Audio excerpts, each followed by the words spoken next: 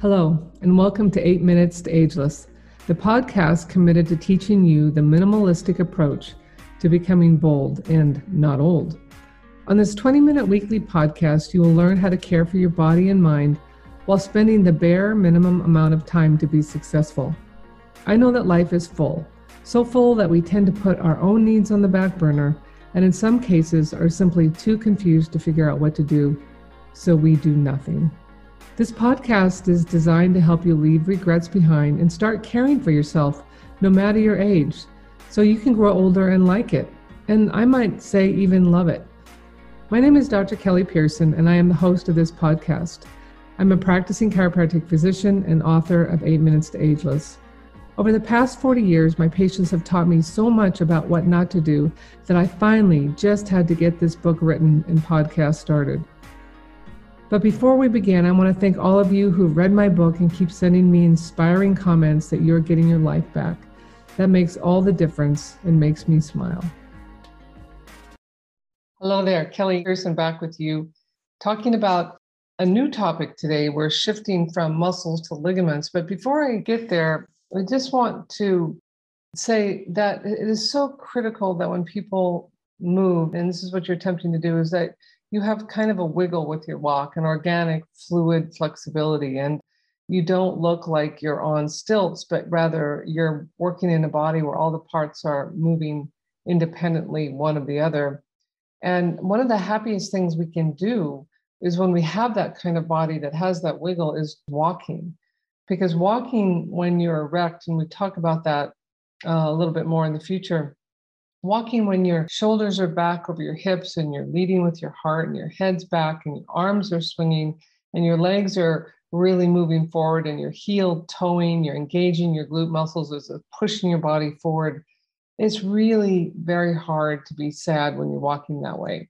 And I tell my patients all the time, one of the best antidepressants to change up that sadness that we get into sometimes, or that depression or the anxiety, is just put everything down, including your phone, and go for a walk, using that strategy of swinging your arms, making your legs move, and letting that part in your chest kind of lead as you move forward.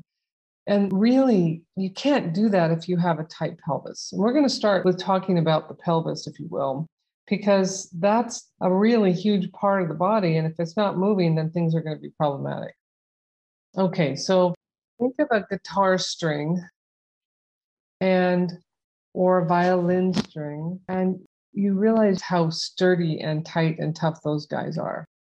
And that's really kind of the makings of ligaments. Ligaments are tissues in our body that absolutely have the ability to be affected with movement. And when we get old, they tend to shorten up, they tend to creep if our posture affords that. Sadly, they creep inappropriately as we're bent over. The ligaments in the front of our spine tighten up. Let's take even a step back and say, what are ligaments? Those are the tough, sinewy pieces of material that connect bone to bone.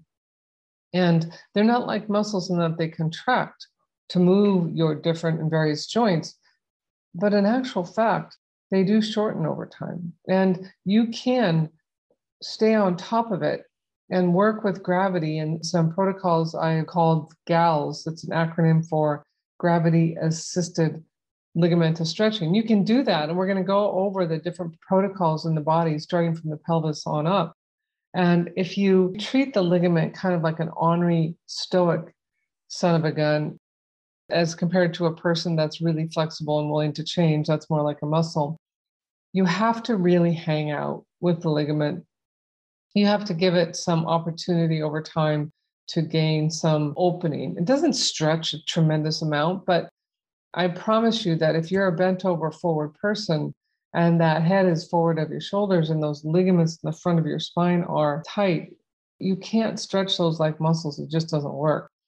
Now we're going to be starting down at the bottom of the pelvis, and we're looking at ligaments that are really, really tight, and they're holding your sacrum to your ilium. And I'm going to put a picture in the show notes what I mean by the pelvis, but they are holding this triangular bone, the sacrum, to the ilium, which are the two halves of the pelvic bowl that really hold all of our guts in.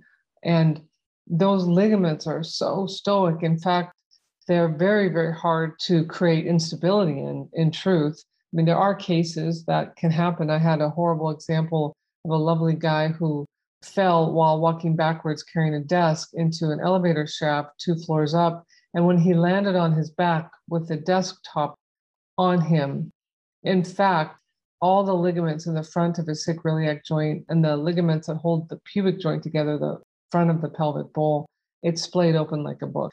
Now, that guy had instability. He needed about 16 screws in his pelvis to recreate stability. But that, thankfully, is not a typical problem. And oftentimes, bones will fracture before ligaments break, before ligaments tear, if you will. So with the pelvis, if you take your hands and put it in your back pockets, right there where your hands are where you have this huge abundance of sacroiliac ligaments. And they get really, really tight and really, really stiff, and they cause you to waddle. You know, you can sit at an airport and watch people walk by. I'm like, holy smacks, that whole pelvis moves in one unit. You know, the whole body just kind of rotates to the left and then rotates to the right every time they take a step. And you just know something bad is going to happen to them. They're going to be having back pain shortly, or at least I know that watching their mobility. And those sacroiliac joints have a little give. We figured that out in the 70s and then got confirmed each decade thereafter, not just with chiropractors, but orthopedic surgeons. And you want a little wiggle in those sacroiliac joints. Not a lot, but you want some, because here's the drill. If you lose mobility in those big sacroiliac joints, the world works like this. If you lose mobility one place, you're going to ask your body to have to do more work someplace else. And in this case, the more work someplace else happens to be the fifth lumbar disc that sits right on top of the sacrum. And if in fact that disc is being stressed and strained and pulled and pulled and pulled in traction, the annular fibers, outermost covering of that disc, are going to tear and ultimately afford the body to have a herniated disc. And we're going to talk about more about that in detail as we move along. But that's so often when people come to me for herniated discs, their back is killing them. Maybe it's putting direct pressure on their sciatic nerve, and bang, they've got leg pain. Often the number one thing we treat is let's get the sacroiliac joints to open up to the degree they can. They can start their wiggle woggle, and they can then reduce the biomechanical stress on that disc right above, so it can actually be given the space to heal. And that's super, super critical. Going in and removing the disc part that sometimes is needed, but if that's all you're doing, you're just irritating the already compensating tissue. And if you don't do anything to the sacroiliac joints, you're going to have another disc irritation down the road. And then sadly, sometimes they can be so disparaging that they want to do a fusion. And then guess what happens? The level above has to do the work. So what happens to that? Within 2 to 5 years, that disc blows. So the key is to get the mobility. And chiropractors love to treat sacroiliac joints. It's kind of our bread and butter. But what can you do as a human being to keep that mobility in the pelvis? And that's the piece that we're talking about today. So you know these ligaments are tight. You know they don't release quickly. You know they tighten up over time. And if you're going to lengthen them, it's best if you are hanging out and letting weight push down on the ligaments and let gravity just work with you. So what I have found to be the best way to do this, to take one of these 36-inch rollers, and again, we'll have a picture of that in the show notes. You can get them almost any athletic store. You can buy them online. I can send you a link on the show notes as well. But you take this big foam roller and you place it on the ground, and you are going to be actually putting it 90 degrees to your body. And the best thing to do is look on the video on 8minutestoageless.com. It's the website for my book. And you scroll down and you'll see GALS, G-A-L-S. That will show you, starting with what we're talking about today, exactly what it looks like to hang out on the roller, to afford the mobility, the lengthening, if you will, the relaxation, the creating space in these ligaments so that your pelvis moves better. But it also makes it just a heck of a lot easier for your chiropractor or osteopath or even PT, if you're living in a state where PTs have the jurisdiction to manipulate and have the training, that when you have those joints or ligaments lengthened, if you will, manipulation is just so much easier.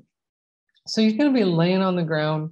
You're going to take that roller with your bent knees. You're going to stick it right below your butt, and you're going to grab each end so that it's not going to get away from you. Then with your knees bent, you're going to lift your pelvis up in the air. You're going to pull the little roller up underneath your buttock where your back pockets are, okay? Not higher than that. We don't want to get into the lumbar spine at this point, particularly for certain situations if you've had surgery and that type of thing. Now, clearly, if you've had a sacroiliac fusion, this is not for you. We don't want to be trying to move places that have been screwed down. Not a good option. So when you are in this position, it should feel like you're on just a big bone because you are.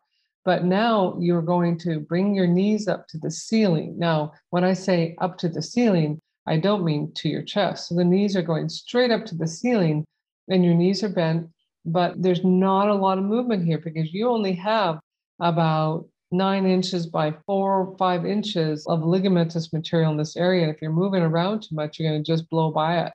So now your knees are up in the air and your knees are bent. Your hands are hanging onto the edge of the roller. And now you're just gently, and I mean really gently and very minutely, you're going to move your knees forward about 10 degrees from vertical, 15 degrees from vertical, and then come back towards your chest. So that's 15 degrees from vertical towards you. And you might do that 4, 5, 6 times and then stop. And then your knees are going to go into side bending about 15 degrees. And then come on back and go to the other side. Now, here's the thing. If you go too far, you're going to be getting on to your piriformis and your gluteus muscles, and it won't feel good. So you want to just stay on the ligaments. This looks and feels like you're getting nothing accomplished, but I promise you that you are, and it should feel good. It should not hurt. And the last thing, if you can do this, is to put your legs up in the air, straight all the way up so your knees are no longer bent and your feet are pointing towards the ceiling. Now you can swing those hips out and open them up so that you're kind of doing the Chinese splits, if you will, and you're going as far out as you can. And now you're just going to let your right leg go down towards the roller about 6 inches and stop. And then your left leg go down to the roller about 6 inches and stop. I think this is just fabulous because it stretches the ligaments in your hips as well as the ligaments in the sacroiliac joint. It's just a tremendous, tremendous movement. Now, one caveat, if you are a short person, 5'4" or less, 5'5" even, and sometimes this is just too much of a height for your pelvis to be on, and your mid back is so much lower. So what you can do is you can take either a cotton yoga bolster, and I'll show you a picture of one of those, or you can simply take a couple big bath towels and roll them up, and then place them vertically along your spine, starting in that lower thoracic area. So it's not in your low back, but it's right above it. But the point is you're laying on that. So now your head and your shoulders and most of your thoracic spine are on this towel. And so the difference between the height of your pelvis and the height of your thoracic spine and the rest of your spine is lessened. And when you're shorter, this is a nice thing because it can be just too much of a disparity when you have the larger roller underneath you. So those are just absolutely some of my favorite things to do. Now, I do my gravity-assisted ligamentous work every single night before bed. I keep my roller under my bed, pull it out, and I do the vertical stretch first, but we're going to talk about that later. But I will always put the roller under my sacroiliac joints. I'll bring my knees up. I'll do the forward and back and side to side motion and the legs up in the air and out and side to side. And you can again see that in the video under 8minutestoageless.com. And it's just a fabulous way to stay out of trouble with regards to your low back, particularly if you've had that proclivity for having back pain. You got to go in for treatment every now and again.